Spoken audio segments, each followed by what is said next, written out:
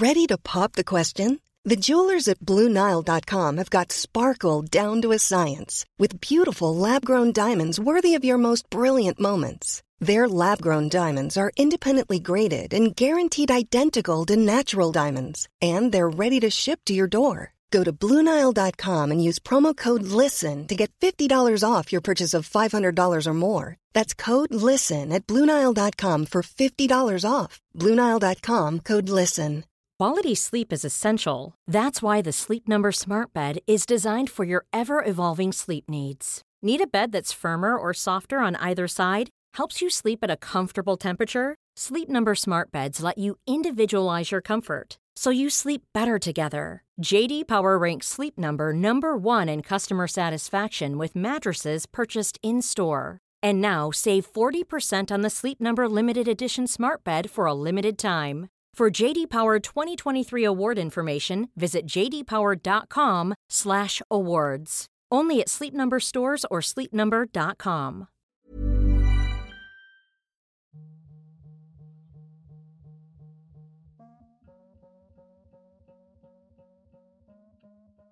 Hello, welcome to this week's episode of the Mum and Mama podcast, brought to you as always by the lovely Golding Accountancy. We are golding.com. How are you? I hope you are good. This week, the lovely Pogman joins me. I was with Pogman a little while ago and he was opening up to me a bit about his personal life. And I asked him to come on the podcast because, number one, he's an amazing storyteller and he loves a chat, so he's perfect for a podcast. But also, he really speaks very well about things that have happened to him. You know, and how some people can just articulate really well and describe feelings. And basically, in a nutshell, we spoke about his music career, becoming a DJ, travelling the world, how he dealt with that when he wakes up really early every day. He's one of those strange people that can't lie in. His mother had suffered from alcoholism and took her own life, how he dealt with all that, and he's still dealing with all that, and then how he became sober himself after a few things that happened that he wasn't happy with, including a very he was like, he gave up drugs before he gave up drinking. I'm like, what? But when he was young. But if you hear this story, oh my god, it's I mean, it's not funny, but it is. Some of the things people do baffle me. But anyway, he's got a lot of stories. I've told him he needs to write a book, actually, because he remembers everything as well. Like, he remembers everything.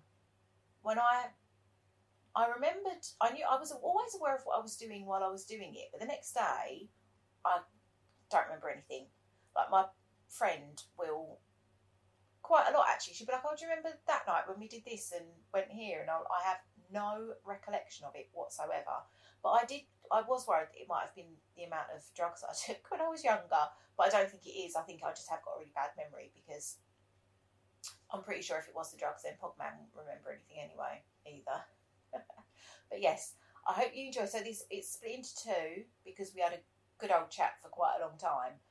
The first episode, so today's episode, is more about his music career and how he got into DJing and how it became a career for him. And then next week, it's more about the drugs and drink and, yeah, what happened to his mum and everything. So yeah,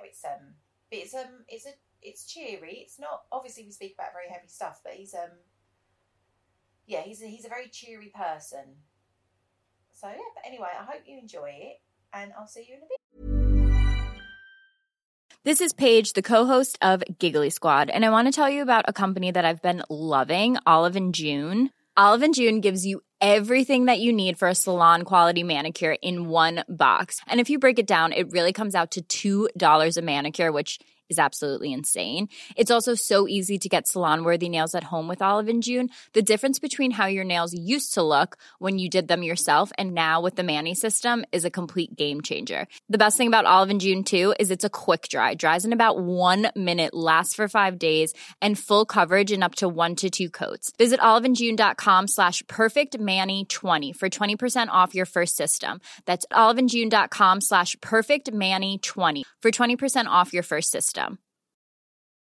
Mom deserves the best, and there's no better place to shop for Mother's Day than Whole Foods Market. They're your destination for unbeatable savings, from premium gifts to show-stopping flowers and irresistible desserts. Start by saving 33% with Prime on all body care and candles. Then get a 15-stem bunch of tulips for just $9.99 each with Prime. Round out Mom's menu with festive rosé, irresistible berry chantilly cake, and more special treats. Come celebrate Mother's Day at Whole Foods Market.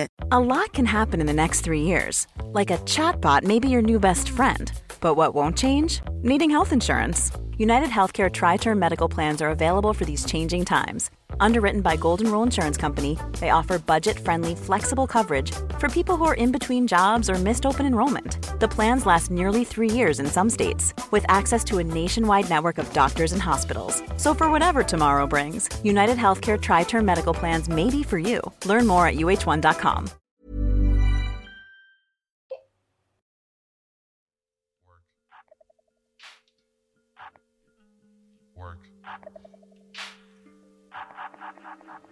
I'm alright. I know, I haven't got up. Where the kids have been away, and since the dog left, I've been purposely lying in because I had to keep getting up early for the dog. Yeah. And where it's the school holidays, I was like, I don't have to get up. So I've been sleeping in till like 9 o'clock. It's been really nice. Shocking, mate. 9 o'clock. That's like, you're like a teenager, mate. I know. When you were a teen, I used to sleep till like 3 o'clock in the afternoon. See, I've never been like that. I was like, I've always been an early bird, like my whole life. Like really? even if I get to sleep at like 3, 4 o'clock in the morning, I'll still wake up at like 8 o'clock. And like if I go to sleep at my normal time, which is, I'm a proper old man. Like my schedule at the moment, the last few weeks, it's been bad, like the worst it's ever been. I've been falling asleep at like just after 9 o'clock and waking up at like 5 a.m. Oh my God. But I'm So I'm usually on about a 10:36 sort of schedule. That's not too bad. No, because like But I like getting up early though. I'm the most productive at like first thing in the morning. yeah. Like I'll clean my house and I'll do everything I need to do before I even start my day. Yeah. No, I do hear that. I wish that I could get up earlier, but I'm all right when it's light outside, but when it's dark, I really don't like. Yeah, I hate the winter. I hate the winter so much. I don't mind the cold. I just don't like the dark. Yeah, I don't like the dark. Like waking up and it's dark, and then literally by like 4 o'clock it's dark. It's just like shocking. I don't like that. I couldn't.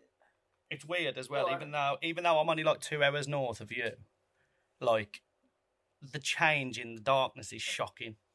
Like, you probably get an extra like 20 minutes of sunlight than us, like in the deep winter. Really? Yeah, it's mental. What, in the morning or the evening? So the sun will go down later for you guys. Because my friend that lives in Preston says that her evenings are lighter in the summer than they are down here. Maybe it's the other way around then. Oh, mate. Because I was always like, that's really weird because we're in the same country, but obviously she's like 5 hours north. Yeah, because she's like 2 hours north of me, even. So like, yeah. She's some way away from you. Because you're like what? You're not north. Which part of London are you? East London. So you're like, yeah, okay. So you're still quite far down then, because like, once you get to like sort of North London way, like Milton Keynes and stuff, like basically out of London then. You're proper Londoner, aren't you, Ames? Proper London, yeah. Well, I'm Essex, actually. Oh, that's even more, mate. Everyone's like, you live in Essex now? And I'm like, I don't live in Essex. South Woodford has an E18 postcode, so it is London. It's London. So Essex I'm on a is... tube. Yeah, true. Is Essex not... Is Essex overground then? Well, Upminster is on the tube, and Epping's Essex. Is Epping Essex or is Epping Waltham Forest? There's too many places in London, mate. There's Way too many places. We have got the tube in Essex, but I'm just very much like, I live in London. So you're born and bred in Essex, though? Yeah. Fair Romford. play. Bromford, bloody hell. Romford and Basildon, the best. Basildon. The best two places. The only reason I know about Basildon is from that one video of that drum and bass MC all them years ago. Was it MC Beefy or something? Oh, it was like... Oh, I don't know about that. I don't even know whether they were like real MCs, but it was like somebody at a D&B like rave, like just doing like interviews or with a microphone or whatever. And it was these two lads. One was called MC Beefy. I can't remember what the other lad was called, but like they were just off their tits completely. Just like the one was MCing, it was fucking hilarious, but the one lad was like shouting like Basildon boys or something. And I was just like, okay, said like, and then so my early sort of introductions to London. Obviously, I knew what London was growing up, but it was Bottom because they were from Hammersmith. Like watching Bottom, okay. yeah. So like a lot of the stuff that they would mention, because he would mention like Bromley and like Romford and like all these different places, and that was literally it. Like other than that, I didn't even go to London until like later on in life. Like really, yeah. Like I haven't been to London properly until I was probably a teenager. You know, maybe even a little bit later. I guess, unless you've got plans to sightsee or do stuff, you've got really no need to come in, have you? And well, exactly. And before I was like, so much. I mean, I'm 34 now, so when I was like a teenager, there was nothing to see in London. I mean, there was, but you know what I mean. Like you weren't. And my dad's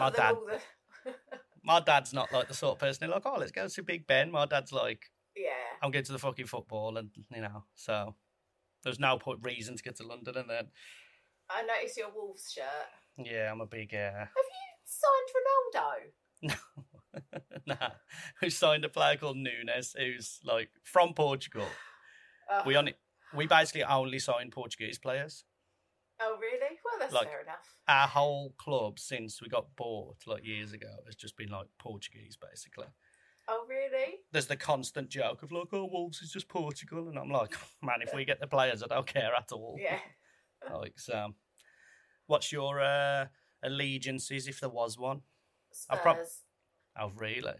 We're playing you on Saturday. Spurs. Oh, really? Wolves Spurs on Saturday, mate. Oh. I'll text you some stick. Yeah. That's the only reason I like football is the stick. Oh, yeah, you're going to have the banter. Everyone's Arsenal fans. Everyone's an Arsenal fan. Or West Ham. Mm. So I don't really care about football. I get involved with the World Cup. Yeah. I find that exciting, but day to day, just I enjoy it and I like it for my dad. Yeah. But I don't really care. I would love it if Spurs actually did win something because it would make him so happy. That's the thing. It's like lovely. That was me as a kid, really, because when I was growing up, I was more into like skateboarding and like BMX. You know, I was basically a little griever into like rock music and like skating and stuff.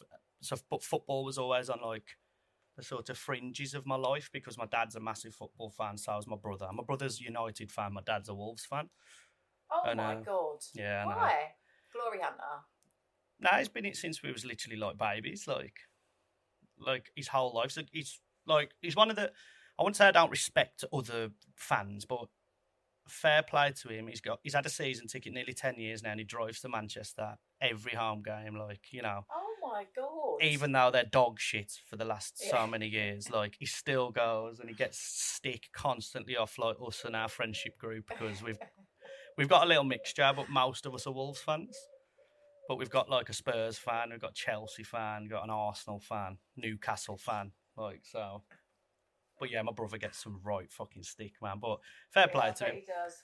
But yeah, so it was always on the fringes in my life, and then as I got a little bit older, it was when I started touring, really, you know, because like football was like my little bit of home, if that makes sense. Yeah. So I had something to sort of hold on to, and I was like, and then I would be a dickhead waking up at like whatever time, wherever I was in the world, whatever time zone I was on, I'd wake up to watch the Wolves match.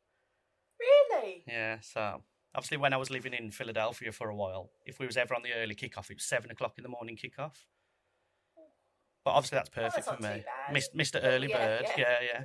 But the good thing Been is up for hours there's by then. exactly, and there's a pub that they used to open to watch all the games. It'd be open at 7 o'clock in the morning, so which was it perfect. Paddy's Pub? It was an Irish bar, of course. Like, I mean, you can always count on the Irish bar wherever you are in the world, mate. But like, I'll carry on, mate. Sorry. I was just going to say, what led you to music?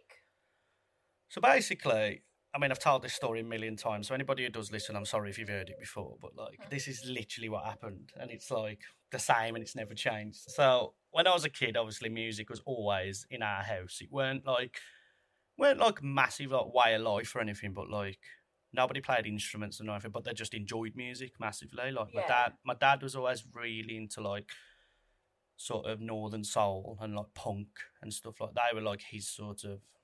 And then, like, the standard dad music. My dad's, like, 60, so the standard stuff like the Jam and the Special, you know, like that, like all the mod era and the ska era and stuff like that. Yeah. Then Mom was your just average mom of, like, Celine Dion and fucking Madonna and, you know, just 90s mom music, basically. So, and then my brother, he was, like, into, like, garage and stuff, so, like... Because he was, like, at the perfect age for it. My brother's 5 years older than me, so sort of, like, 90... Okay. I mean, when did garage start? Sort of 96, 97, maybe? Yeah. Maybe a little bit later. So he was at the perfect age of, like, sort of that music. And by that time, I was, like, basically a little greb, like, listening to, like, Limp Bizkit and, like, all that sort of stuff. And Slipknot and... wearing my baggy jeans and shit like that. But have you watched that Woodstock thing on Netflix? Yeah. It's crazy, isn't it? Fucking Absolutely hell, crazy, yes. mate. Yeah. Like, what and a shit I show. don't remember that happening. I think I was that around. Do you know what I mean? But I think I don't remember. I think the main thing is more that, like, obviously we didn't get news like that back then, did we? Like, that would have been, like, small fry news, and we didn't have social media and Twitter. Yeah, I didn't think about that. So, like, it would have been, especially back then, 99, was that, like, near enough the turn of, like, sort of when terrorism supposedly started in the world, you know what I mean? Yeah. That's when they would have been scaremongering us with that shit instead, so we wouldn't have learned better. Rather than anything else concerts going wrong. Exactly.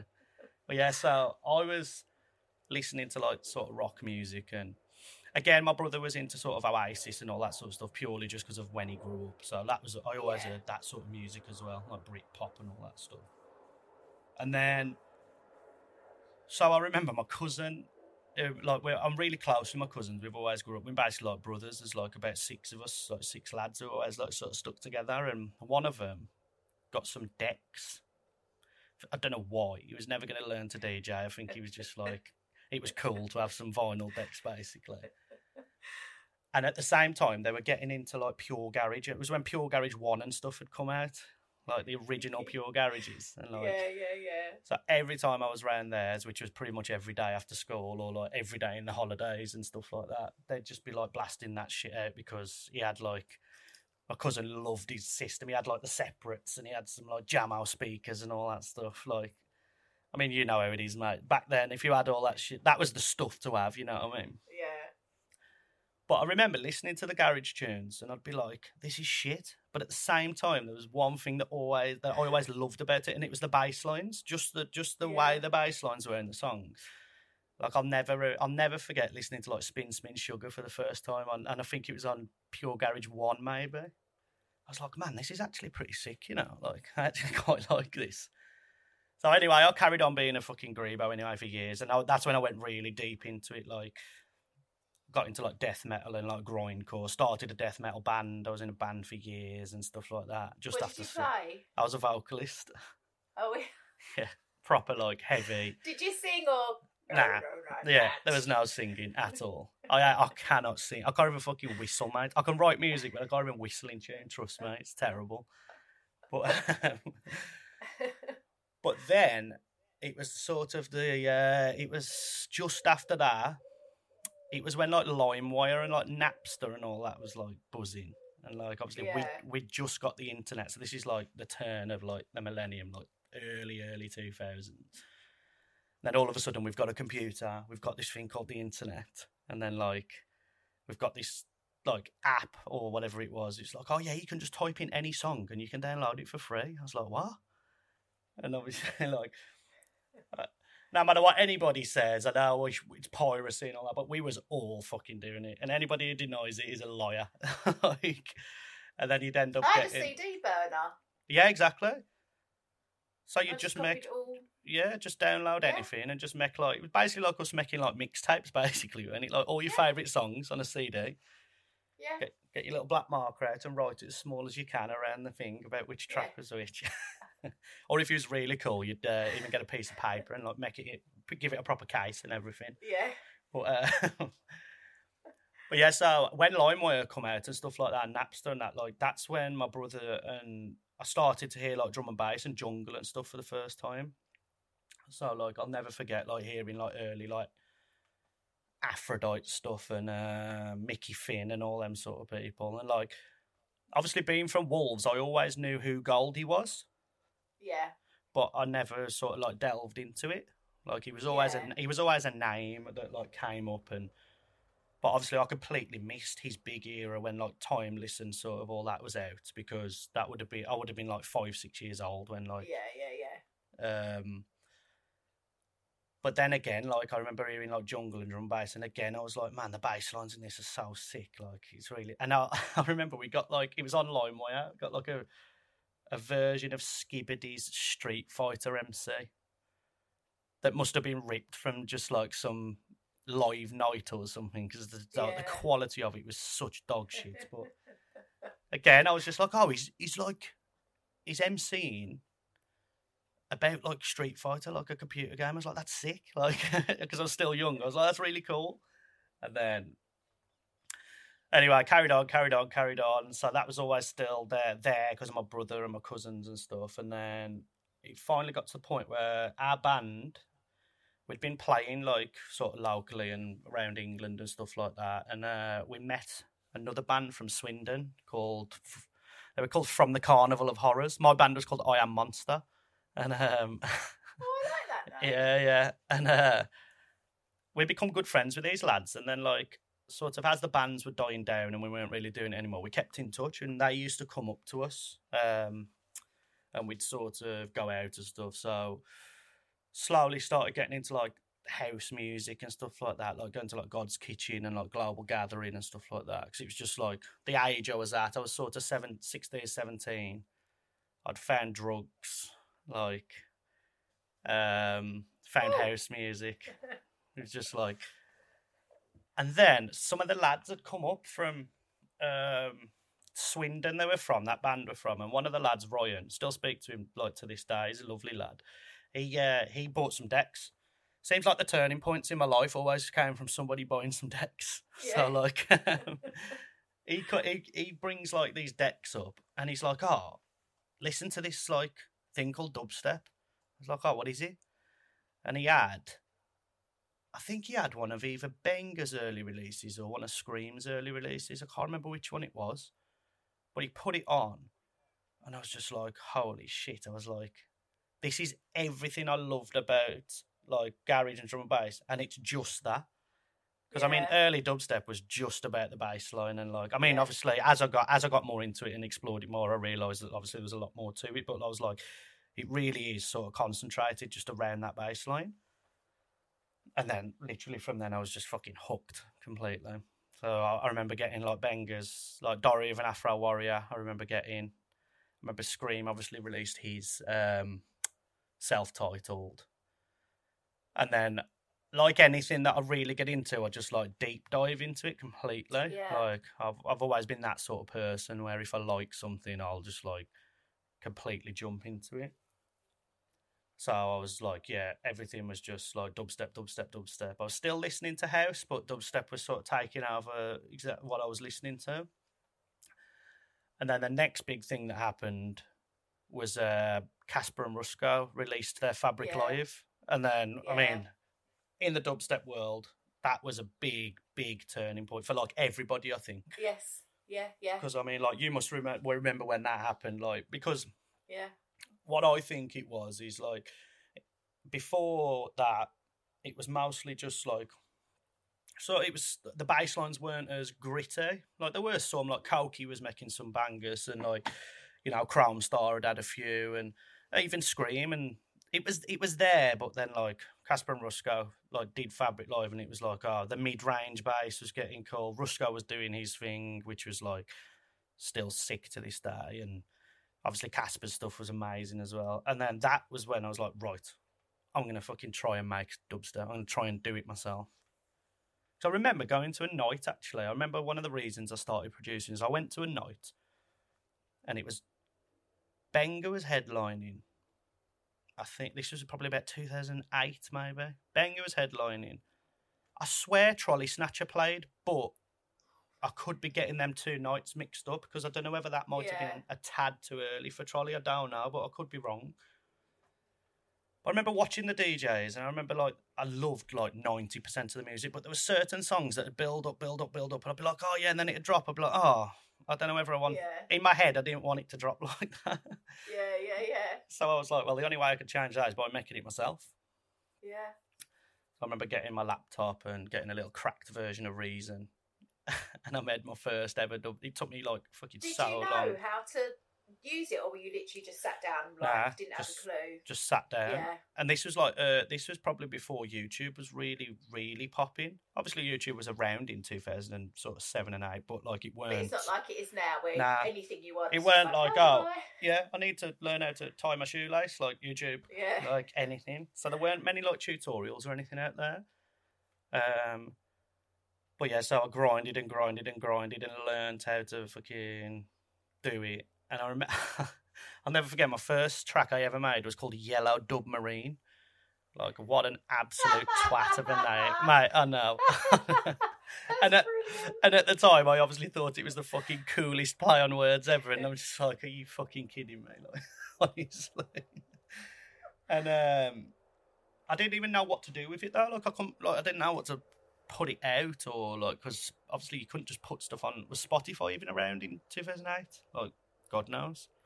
I don't know. Was MySpace when did MySpace was around? Or had yeah, that finished? I'm pretty sure MySpace was around, because Pogband definitely had a MySpace. Okay. I'm pretty sure.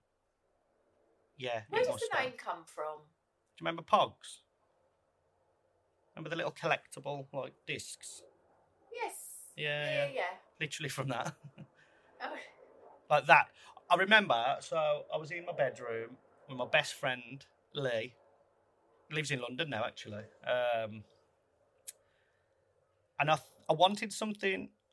I wanted a name that wasn't too sick, because this is probably the logical next step in the story, because I'd made Yellow Dub Marine, fucking banger, and it was the worst song ever as well, mate. It was basically just a kick and a snare with like a wop wop wop wop. Like, I don't know how to like do anything else, but I was like, that's basically dubstep, isn't it? Fuck it, I've cracked it. I'm gonna be fucking famous, yeah. You know, Fabric will be ringing me tomorrow to do the next Fabric Live off the back of this. But so I remember being like, well, I've made a song, I want to put it somewhere, and it makes sense that you said MySpace, because MySpace would have been where I would have put it, definitely. And because remember, you could have your little thing at the top where you could put a few songs on and stuff. Well, because I used MySpace because I used to sing. Yeah. And that just feels like it was such a long time ago, but equally, it doesn't feel like it was that long ago. But just like the way things have moved since that happened, that was such a big deal, wasn't it? When you had MySpace and you could put your music out there. Oh, it's insane. You know, people top 8 friends. You. Yeah. Oh yeah, pissing everybody off. Why we're not in your top 8? Oh, fuck off. Who cares? Like now, but back then it was a big deal. It was a big deal. Luckily, I wasn't at school when MySpace happened. I imagine MySpace, like when it was in its heyday, school and MySpace must have caused so many fucking arguments, man. Yeah. Like, but when did it? Because I'm thinking it must have been, when was I working at Notion? Like 2004, maybe. So that was the year I left school. So maybe I didn't have a MySpace.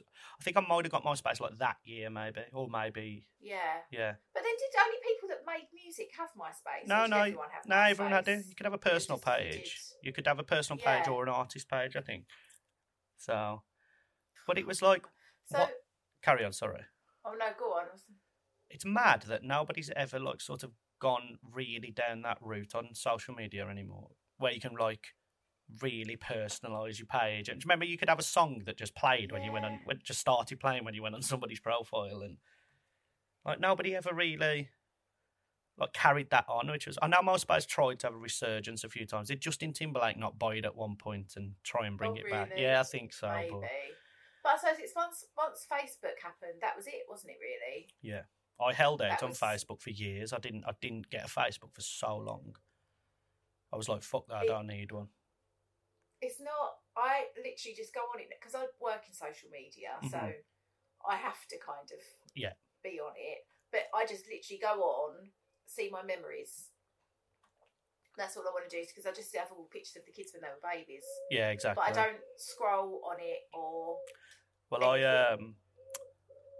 Another part of the story, which we'll probably talk about later, is the day I decided to go sober, like this last time round, I deleted Facebook off my phone the same day, and I've never had it since. Like, so I've still got a Facebook profile, but I mean, in them it's been just over 3 years now. Like, I've probably been on Facebook on my laptop 10 times in 3 years. Yeah, and I'm on it for like 20 seconds, and I'm like, why the fuck am I back on here? Straight back on. Yeah. Boom. Yeah. Long one. Yeah. It was a great idea, and it's spiraled to what it is now, which is just... Have you seen that they've handed over a conversation that a young girl had when she was trying to sort out having an abortion? In America, Facebook have handed over her messages to the authorities. What, because of what? Because of this new... Because she was talking about getting an abortion.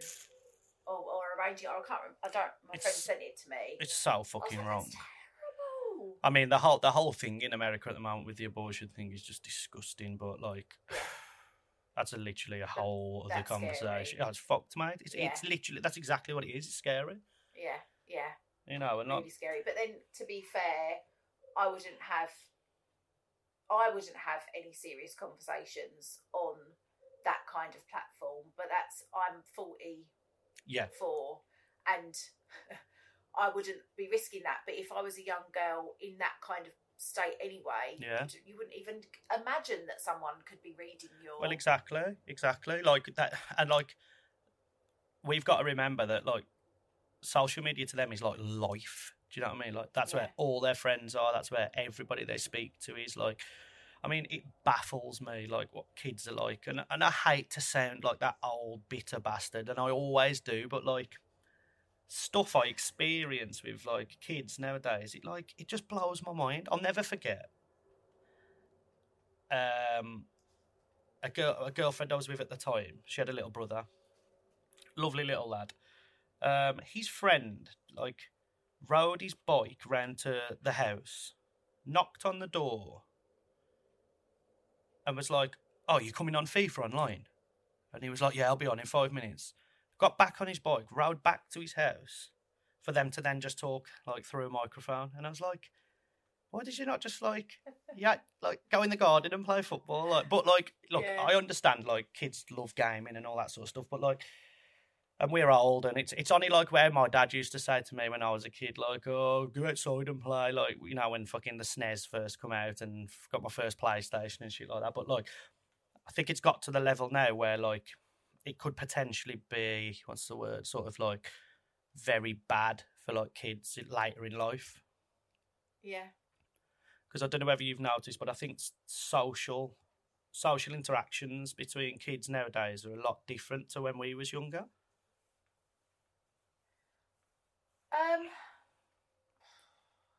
I don't know, because I'm thinking of my kids, but my youngest is still very much, she'll play, but then that being said, she's addicted to her iPad. Yeah. And when her friends come over, even, they still always resort back to going on the iPad because they're so used to that.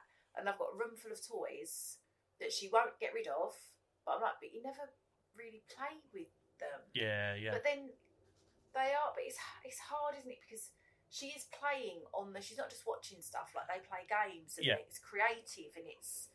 That's what it's it's just a tricky, like, I mean, I can't really comment on it much because I've got no kids, but, like, obviously I've got a lot of technically they're my cousins, but like I call them like my nieces and nephews because just of how close we all are and stuff. But like, I don't know, and I even experienced it in the music world, and this is of like no offense to any of the artists, like, but like I noticed like when you get like very young artists, sort of like backstage at a show or backstage at a festival, like it was really tricky for them to like socially interact the way that we would, because they're so used to just everything being on a computer. Like they've never really, like, for instance, I mean, we just did Rampage. Obviously, you saw what it was like backstage there. Everybody's having a laugh and blah, blah, blah. But, like, I've been in situations where, like, there's kids who, like... And I feel bad for them. And I feel like they're sort of a product of, like, what the last sort of 10 years has been, like, with how you have to be, like, sort of on social media. And the problem is it's got so many positives, but so many negatives as well. And it's just a massive catch-22. Like, I was actually having a conversation the other day with somebody about, obviously you'd never be able to find this data at all, but like, it would be interesting to see if you could compare how many lives social media has saved versus how many lives social media has sort of technically cost. Because there's going to be kids out there, not even just kids, just people in general who have like been pushed to the edge of suicide and stuff like that because of shit that's happened online. Like we've all saw it, saw it on the news and stuff. But then the flip side to that is there's going to be kids out there who never had any friends, never felt like they belonged anywhere, and then all of a sudden they find this little pocket of a community on the internet, and it's pretty much saved their life. So it would be really interesting to sort of see that comparison, but as I said, it's like data that's probably just impossible to ever figure out. Well, I have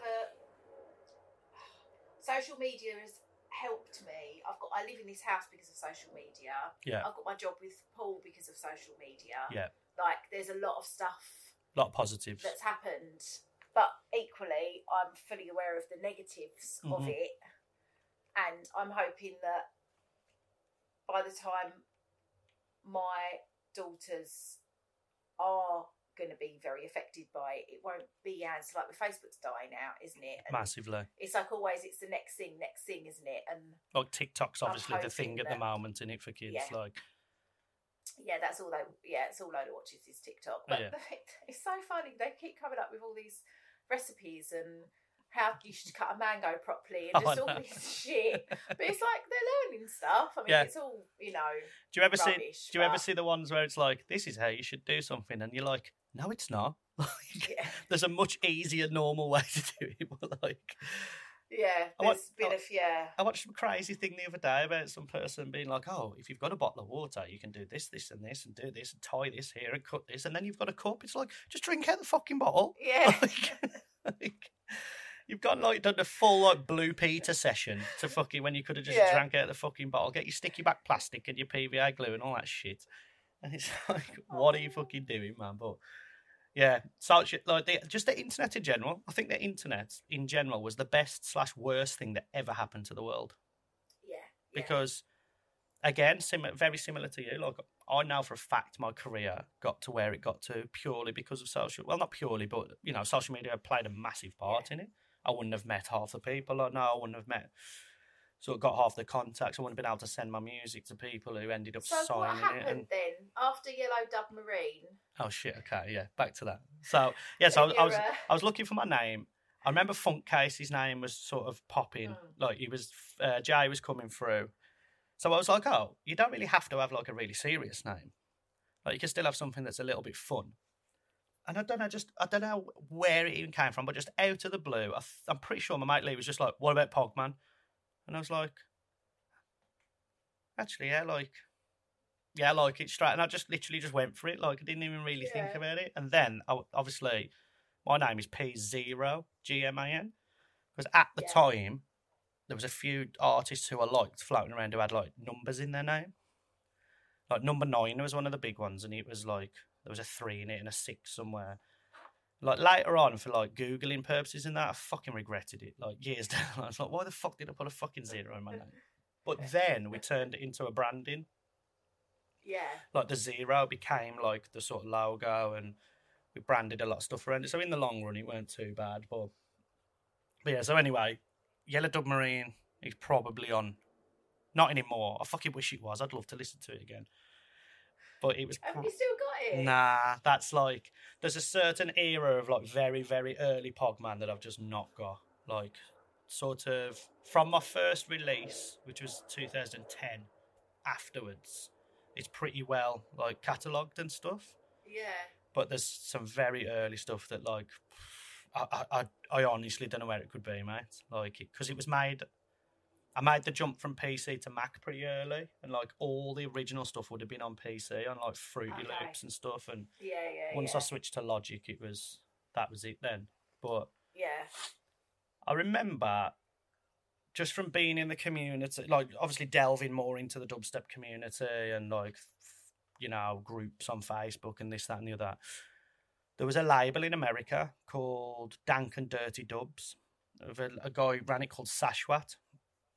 And I started to speak to this guy quite a lot, just sort of, he was releasing some music I liked and I was sending him stuff I was making. And I ended up making a tune called Dank and Dirty Dubs because I think that was just in my head at the time, blah, blah, blah. And I sent it to him and he was like, oh, this is fucking amazing. He's like, can I sign it to my label? I was like, well, of course you can. So that was like my first genuine release. And obviously it came out on an American label. In reality... Like, obviously, it wasn't... How do I say this without sounding like a dick?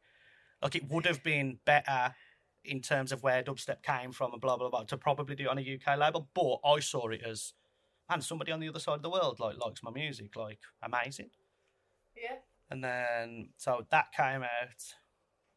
The Pogman name started to sort of get noticed, but just online and, like... very small communities. It weren't like in anywhere near to the point where like shit was going to start happening for me. And being from Wolverhampton, obviously Birmingham's just up the road, and there was a label from Birmingham called Kronos Records, and they released like really heavy stuff. I remember they were like the guys who sort of discovered like Eptic, who is now like massive, like probably one of the biggest artists in dubstep and fucking amazingly talented at what he does. Lovely dude. But I really wanted to be on Kronos Records. Like that was like the next step for me. Yeah. And I was probably just an annoying dickhead because I just emailed them so much music. Literally like make a song, email it them, make a song, email it them.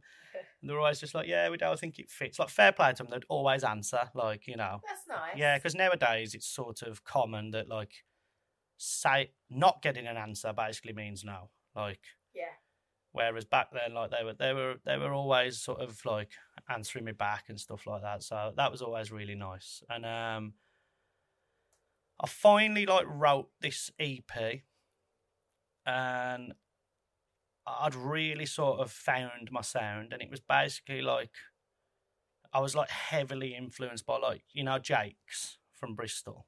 Yes, yeah. Yeah, so I was heavily influenced by Jake's stuff, really influenced by like Koki and like that sort of like that's that wet wobbly sound like and stuff like that. So I kind of figured out what the Pogman sound was going to be. And I thought, like, obviously, just like clockwork, obviously I'm going to send it to Kronos and see what they think, because I've sent them fucking 7 million other songs in the last, like, fucking 6 months. And then I get an email back and they're like, right, we're about to launch a sister label called Styx Recordings, and, like, this is the sound we really want to push. Like, would you like to be the sort of first EP on the label? And I was like, oh, shit. I was like, of course I fucking would. And so straight away I'm like, technically, I'm not signed to Kronos, but technically I am. So I was like, I'll fucking take it. And the good thing is, this is sort of a not a little claim to fame, because I know Michael and I fucking love him. I've known him for years, but like Michael Eptic, the lad, he's obviously killing it right now, doing really well. He's making stuff with like very, very, very big artists. He does everything himself. He's completely in-house. All his artwork, his animation stuff's fucking insane. He's got like these little characters. How does he sleep? I don't think he does, but he's like insanely talented.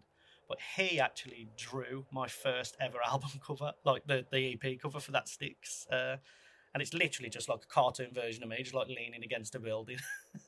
Like, so it's nice to think that I'll always, like, forever have that like little bit of artwork from Michael, which is fucking great, because I love the dude and I'm massively happy for his success and stuff. But like, so yeah, that came out. There was a dude at the time on YouTube called Salad something.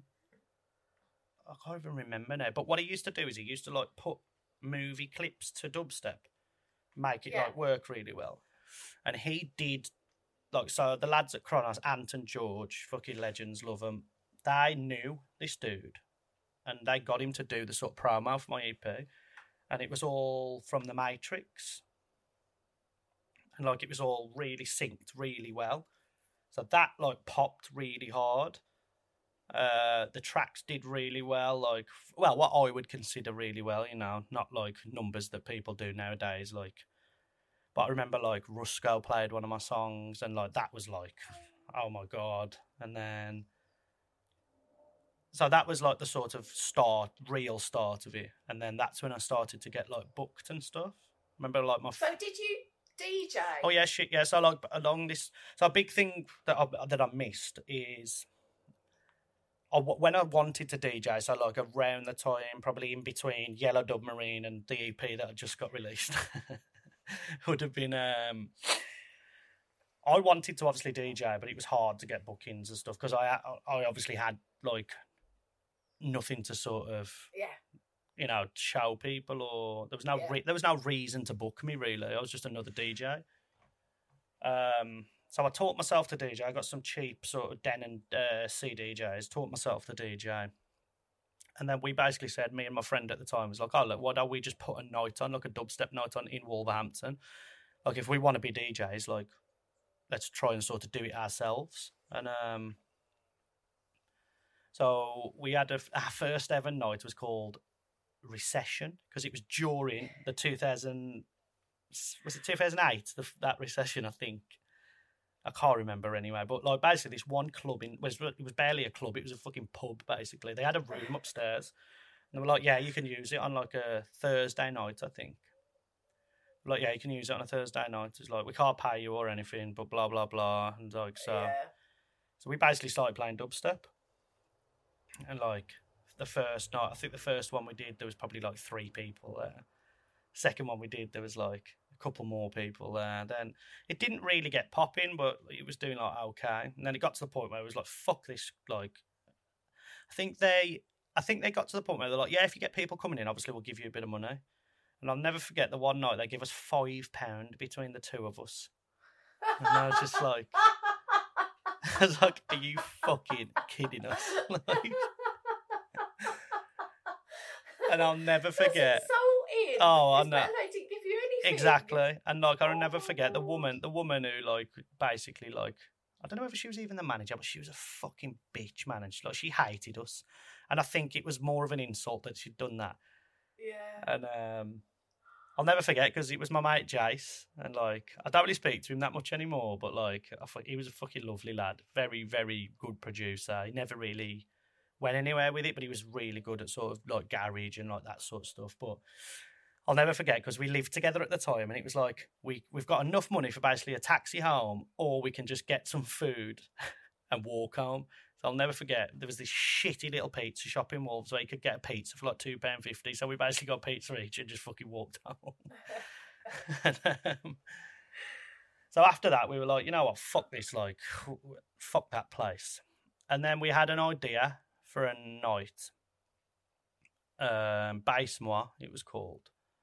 And we somehow just got in with the right people, and like, they offered us, they were like, yeah, you can have like this night a month at this club, like a monthly thing. Oh, okay, then sick. And I'll never forget, we did the first night, and like, we promoted it really well and all that, and it just fucking popped. Like, it just worked. And I think it's because we were the only club that was really concentrating on like bass music.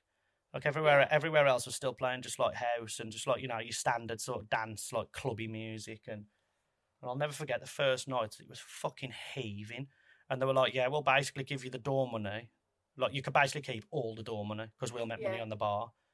Yeah. And I think the first night we made like $2,000 between like four of us. And it was like, oh shit. Like, so then we started doing more. We're doing it monthly, and I'll never forget. Like, it got to the point where we were like overselling the nightclub. Like, we were cramming like 200 people too many in the club, and it was just like we were making good money. We were having a fucking sick time. We started booking artists, and like it was really getting good then. So that's when I started to make some really early sort of friendships with people as well. Like, I remember I booked like Shivers really early on, who's now like one of my fucking closest friends, and like. We booked. Who else did we book? We booked like. Who else did we book back then? I'm pretty sure we booked like Suck Knight. We booked like a lot of the early like heavier dudes like Dr. Filth and like I think did Eptic come and play for us? I can't remember. But anyway, yeah. So that started popping. So I started my DJ skills started to get a lot better and stuff like that, and anyway, that sort of run its course, and then we had to move clubs because something happened with that club, and then the club that we went to wasn't as good, but it was still popping a little bit. And then I'll never forget one of our best friends at the time, Mitch, fucking really good friend of all of us, got absolutely battered in the toilets. Like, I think like 10 blokes like put it on him, like really bad. To the point where I'll never forget, I was walking, I don't know it had happened, the toilet was just downstairs in this new club.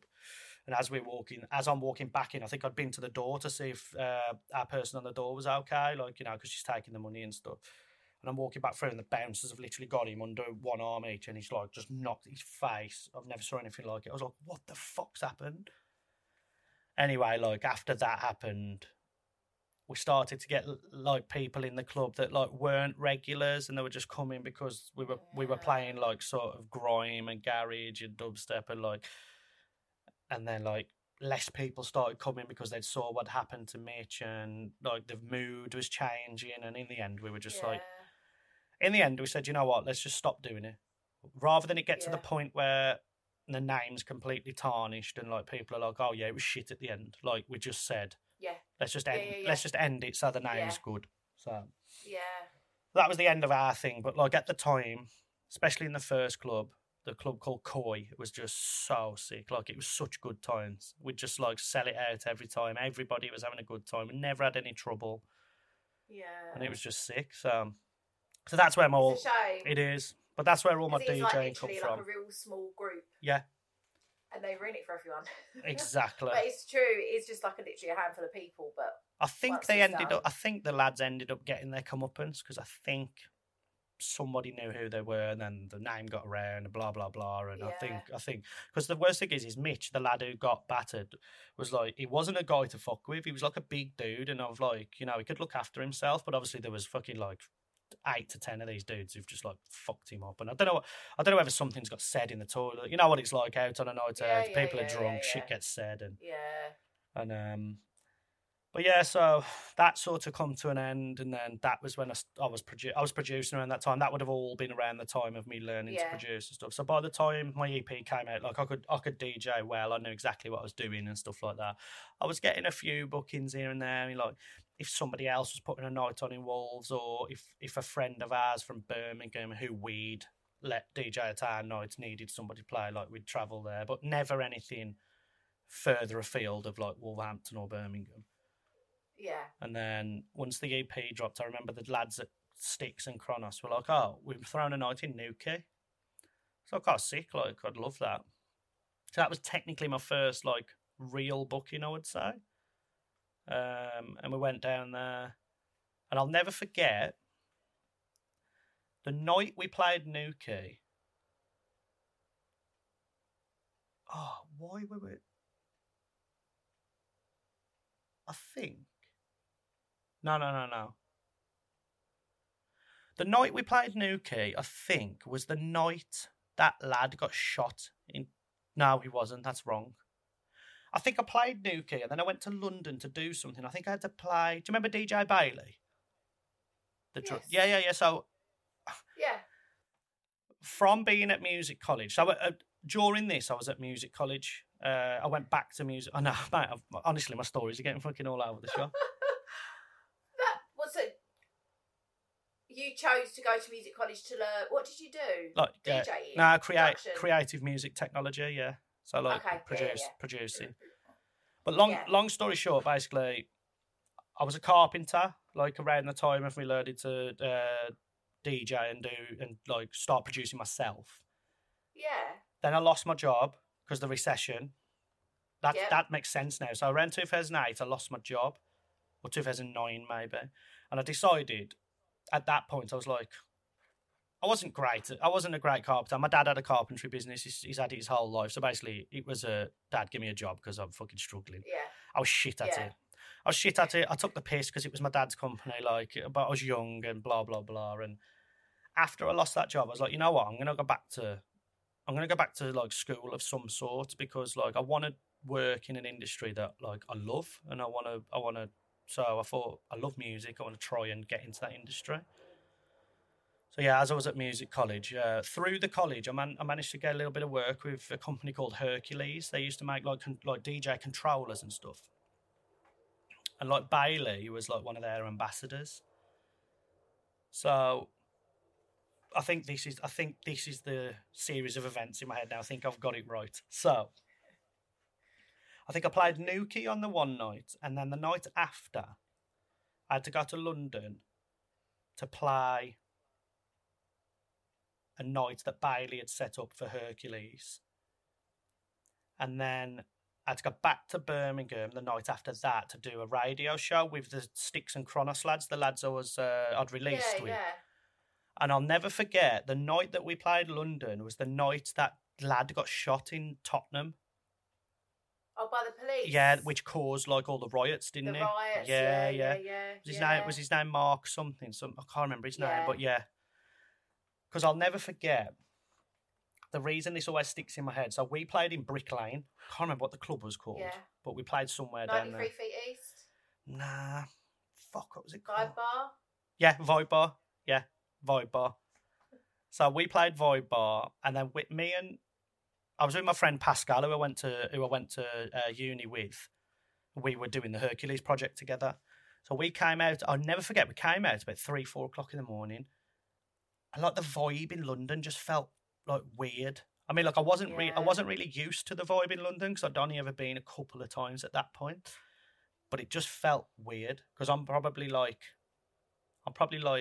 20. I'm probably like in my early 20s at this point. But I was like, man, like what the fuck's going on? Like, and I remember we got a cab back to our hotel. And when we got to the hotel, there was like fucking police cars there was just loads of sirens and stuff. And I was just like, of course, when you're in London late at night, you'll hear fucking sirens. But like this just felt different. Yeah. So anyway, I wake up in the morning. Oh no, actually, I think I might have even gone on the internet that night, and I think the news was already breaking that like there'd been a guy shot and killed by the police in London. And I'll never forget because the riots started literally the day after, didn't they? Like, so I wake up in London, the riots were already sort of in their early stages. And then I'll go to Birmingham to do the radio show. The riots started in Birmingham that day. And I literally get back to Wolverhampton the day after, and the fucking riots in Wolverhampton, like literally the riots like followed me up the fucking country as I was travelling back. But like, yeah, that's just always a thing that's stuck in my mind because I couldn't tell you when it was exactly, but it was probably around 2011 maybe, I think. I had a baby because I went to my mum and dad's in Essex. Yeah. Because I think it must have been the second day. But because it was spreading out, and I lived right near to our high street. Yeah. And I just thought, I just didn't want to be in a position where I was confronted when I had a baby at home. Definitely. You know, because it was just all spiralling, and I thought it just takes a bunch of I was completely in support of the riots because what happened was absolutely terrible. Definitely. But it's... You know, sometimes people just jump on the bandwagon, don't they? And I just thought it might just get some people trying their luck. And my house was literally behind the high street. And I thought, you just don't know. I drove to my mum and dad's. You've got to be careful. You've got to. Exactly. So it would have been, Lola was born 2011. So makes I reckon sense. It would have been 2011. Yeah. 2012, maybe. It was just a weird one, weren't it? Because, like, it's like most of the fucking riots and gatherings that happen in this country, like, the reason they start is for a decent cause that probably people need to be sort of like raising their voice about. But then it always gets to a point where it's just like, okay, now there's a group just ruining it for fucking everybody. Yeah. It's just like anything, really. There's always that one like group. anything. Just like, just a few people. Yeah, just like our night, those fucking dickheads who beat our friend up, ruined it for everyone. And like, it's always the same, because it's like, you know, you end up, the looting starts, and then it's just, you know, that's another fucking conversation you could have for fucking hours, in it, mate. But yeah, so I forgot where we're at now. So then everything, so that's when everything really started. Yeah. The success. Yeah. So that's when I first started to get booked out in like Europe and stuff, because like the EP had done really well. I started to get booked in. Belgium was my first ever out of country gig. Do you play more overseas rather than the UK? Yeah, and my career's always been like that. Like now, it's obviously slowed because after COVID, and it's of my own fault as well. Really, I've slowed down a lot,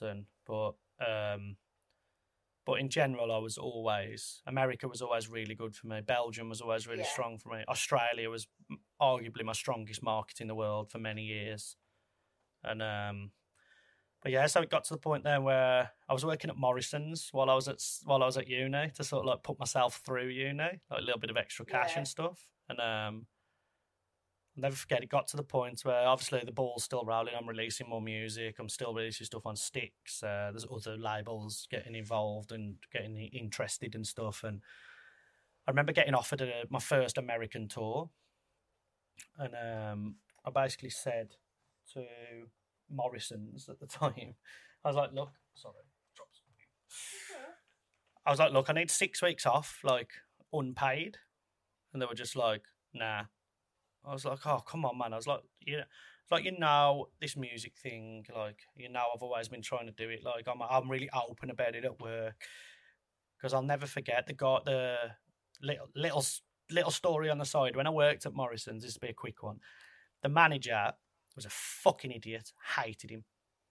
He was a proper pompous prick, and he knew I made music, and he knew I'd be like blah blah blah. And he always was like, oh, well, my mate's a DJ in Ibiza. Come back to me when he got a write-up in Mixmag, because his mate had a write-up in Mixmag. And I'm just like, he just could never let anybody sort of have anything. He was always, them sort of dickheads. And I'll never forget, I released an EP. It might have been it was my second EP on Styx, so a couple of years later. And my EP had a write-up in Mixmag, and it got like an 8 out of 10. So I was like, fucking proud. And I'll never forget, I went into work that morning, I bought Mixmag from the shop in our little magazine section, and I went upstairs, and all the managers are sitting there having their breakfast, and I opened it to the page, I literally dropped it on the table in front of him. I was like, there you go. And then he was like, oh, fair play, Chris, fair play. And I'm like, yeah, fucking dickhead, like, fuck you. Like, I was so, like, I'm not that sort of person, but that day I fucking was, and I was like more than happy to be that person as well. And but yeah, so they knew I was doing the music thing, and like I said to them, like, 6 weeks off unpaid. I was like, I don't ever expect you to pay me or anything. And they were like, basically no. So that's when I had to make the big decision of like, right, do I try and do music full time now? And like I ummed and ahhed, and then in the end I was like, yeah, fuck it. I was like, because if I don't go, I'll regret it for the rest of my life, and now I will. And so I did it. And then literally, like, the rest was history. Like, that was it then. Like, I basically lived off music for the next sort of, up until now. Do you know what I mean? So. Oh, yeah, so that's a lovely Chris. Love him. We was going to hopefully do it in person, but he couldn't get down here, sadly. So, but yeah, he's a good boy, Chris. But thank you for listening. If this is your first time listening to my podcast, hi. I did one with Funkcase as well. If you've come here through Chris, then you'd probably like the Funkcase one. I did one with Ruska. I'm getting a few of my musical buddies to come on, actually, to talk about their lives and stuff, because DJs have lives too. But yeah, I've done loads of podcasts. The last week's one was the story of a woman who was a squat raver for years in Hackney, which was just amazing, because I really never knew anything about that life.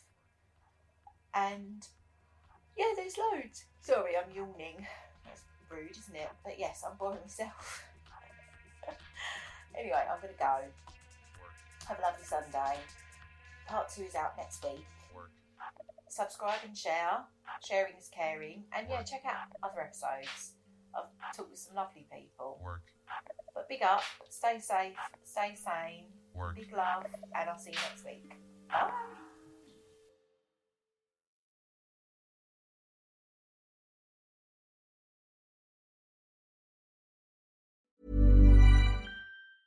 Hey, it's Paige DeSorbo from Giggly Squad. High quality fashion without the price tag. Say hello to Quince. I'm snagging high-end essentials like cozy cashmere sweaters, sleek leather jackets, fine jewelry, and so much more. With Quince being 50 to 80% less than similar brands. And they partner with factories that prioritize safe, ethical, and responsible manufacturing. I love that. Luxury quality within reach. Go to quince.com/style to get free shipping and 365-day returns on your next order. Quince.com/style. Normally, being a little extra might be a bit much, but not when it comes to healthcare. That's why United Healthcare's Health Protector Guard fixed indemnity insurance plans, underwritten by Golden Rule Insurance Company, supplement your primary plan so you manage out-of-pocket costs. Learn more at UH1.com. Mom deserves the best, and there's no better place to shop for Mother's Day than Whole Foods Market. They're your destination for unbeatable savings, from premium gifts to show-stopping flowers and irresistible desserts. Start by saving 33% with Prime on all body care and candles. Then get a 15-stem bunch of tulips for just $9.99 each with Prime. Round out Mom's menu with festive rosé, irresistible berry chantilly cake, and more special treats. Come celebrate Mother's Day at Whole Foods Market.